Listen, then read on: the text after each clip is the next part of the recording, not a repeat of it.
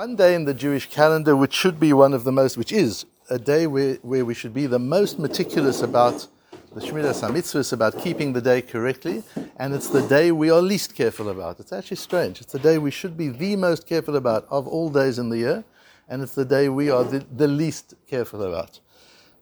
I discovered only this week that a non-Jewish client of mine had booked a very important engagement in my calendar on the day before Yom Kippur. So I had to contact them and tell them can't be. They're bringing people from all over the world. They said, but we checked the calendar. It's not Yom Kippur. Yom Kippur is the next day. So I said, Ayin Meseches Yuma Pei Aleph Amud Beis V'Duk V'Tavin. And if you look at our daf today, then you'll understand can't do it on that day either. Because we have the Gemara, it says, Tani Chia Bar Rav Midifti, V'initem et nafshotechem betisha mitanin. The Torah says, and you shall afflict yourselves betisha lachodesh, on the 9th of Tishrei. Do we fast on the 9th of Tishrei?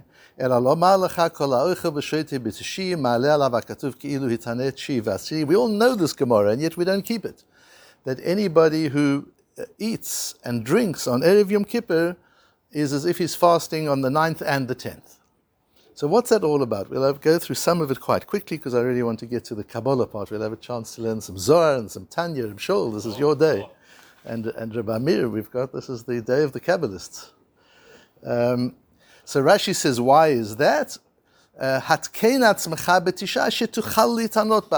does Hashem want us to eat on the 9th? So that we can fast on the 10th. So we have the strength. So that much we do. That if that's all the 9th is about, then we kind of keep it.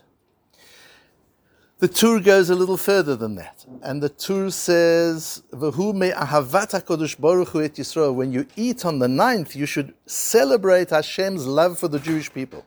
V'tzivum she'yochlu v'yishtu tchila k'dei yuchlu litanot v'shelo lahazik lahem ha'inui. Hashem wants to be sure we're not damaged by the inner. He doesn't mind us being discomforted. Discomfort is a driver of progress and change. The human being only changes if he's uncomfortable.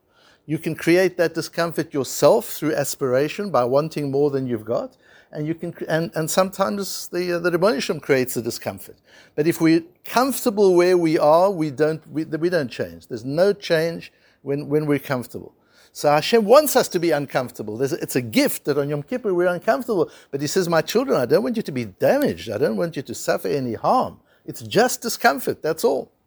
It's very important when you're educating children, when you're disciplining children or students, it's very important to understand that difference. You want to create discomfort because discomfort drives change, but chas v'sholom never to create damage because that can't be recovered from. So on the 9th of Tishrei, when we're all running around like crazy, we should be having parties. We should have a lot of su'udas on Yom Kippur, on Erev Yom Kippur. The Shari Tshuva gives 3 reasons why. Rabbi Yochanan in the Shari Tshuva gives 3 reasons why. There are all these different reasons. So there's Rashi, and we see the Tur, and you'll see in Shari Tshuva, and you'll see the Mishnah Berurah. They're all right, and they're all different facets of the same idea. Except for one, which I'm going to challenge a little bit. The one that we're going to challenge a little bit is Rabbi Yitzchak Abuv, who was a kind of at the border of Rishonim and Achronim. I guess he was 16th century Spain at the time of the Gerush. He was the Rebbe of the Abarbanel, and he wrote a wonderful sefer called Menorah Hamor. And in the Menorah Hamor, I haven't actually seen it inside. I've just seen the quote. I've got a copy, and I'll look for it, but I've only seen the quote where he says that the reason to do it to eat on the 9th is to make the 10th harder. You have you're full on the 9th. If you eat really well on the 9th, you'll come into the 10th and the fast will be a little harder. So because you've made it harder, that's part of the inui, that's part of the affliction on the day of the 9th. That one we're going to challenge, but everything else are facets of the same thing. So the Shari Tshuva gives 3 reasons. The one is you demonstrate your simcha b'hagia zman kaparato. By partying on the 9th, you're showing what joy you have in the fact that Hashem has given us an opportunity for atonement. So we can't do that on Yom Kippur itself because we can't eat. So we have the party on the 9th, on the day before, to show that we appreciate the gift Rebbeinu Shalom has given us of kapora on the 9th day.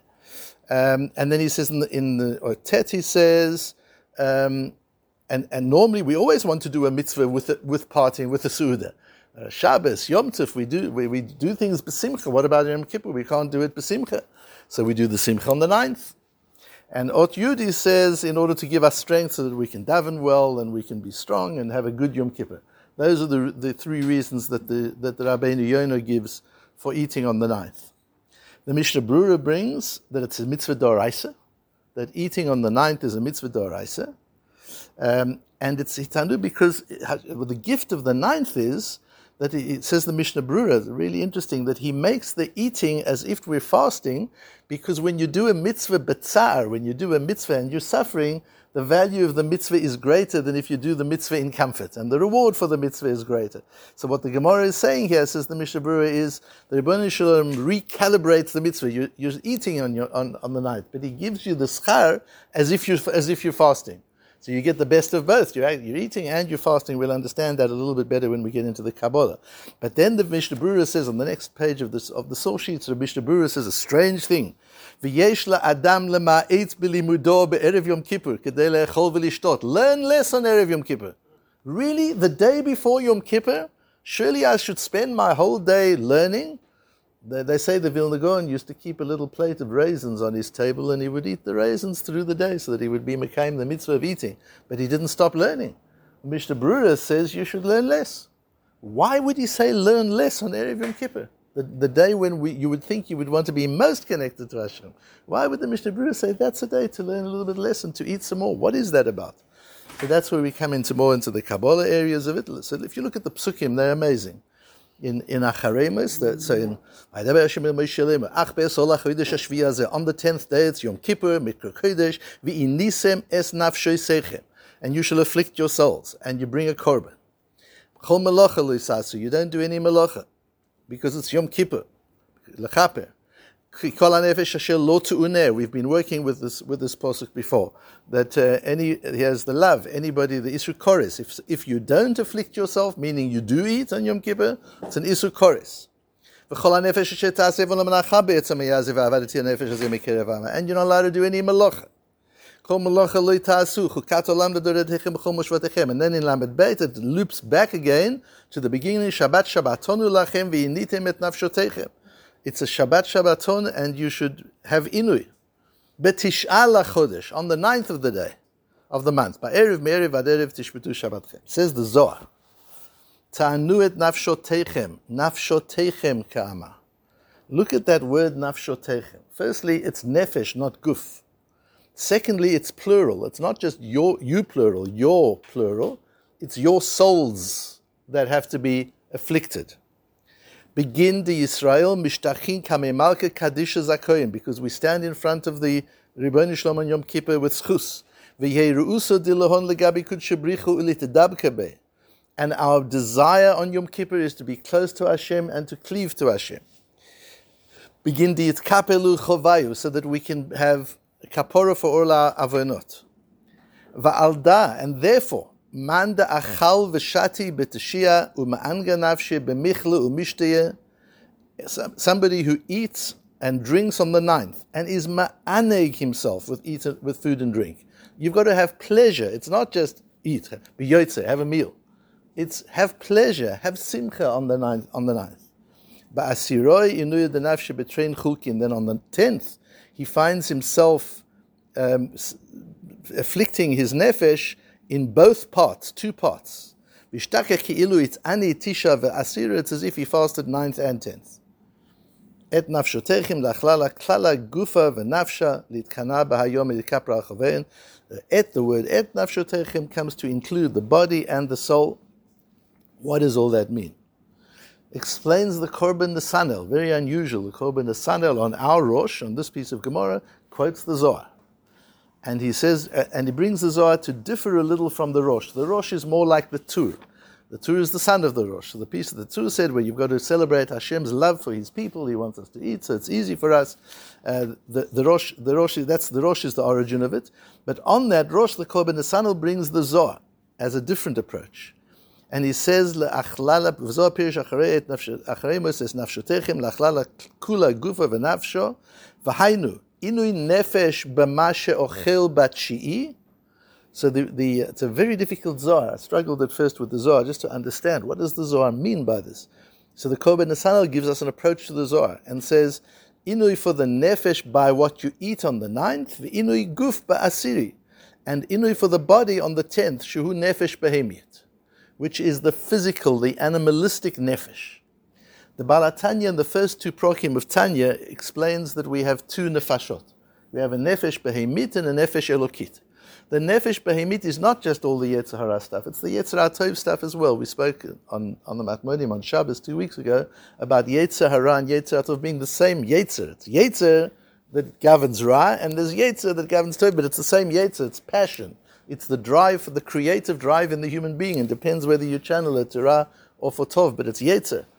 And both of those Yetzorim, the Baal HaTanya explains, come from the Nefesh Behemit. The Nefesh Behemit isn't a bad Nefesh, it's just the physical life force. It's what makes us human. It's what makes us live as living beings, as living human beings. That's the Nefesh Behemis.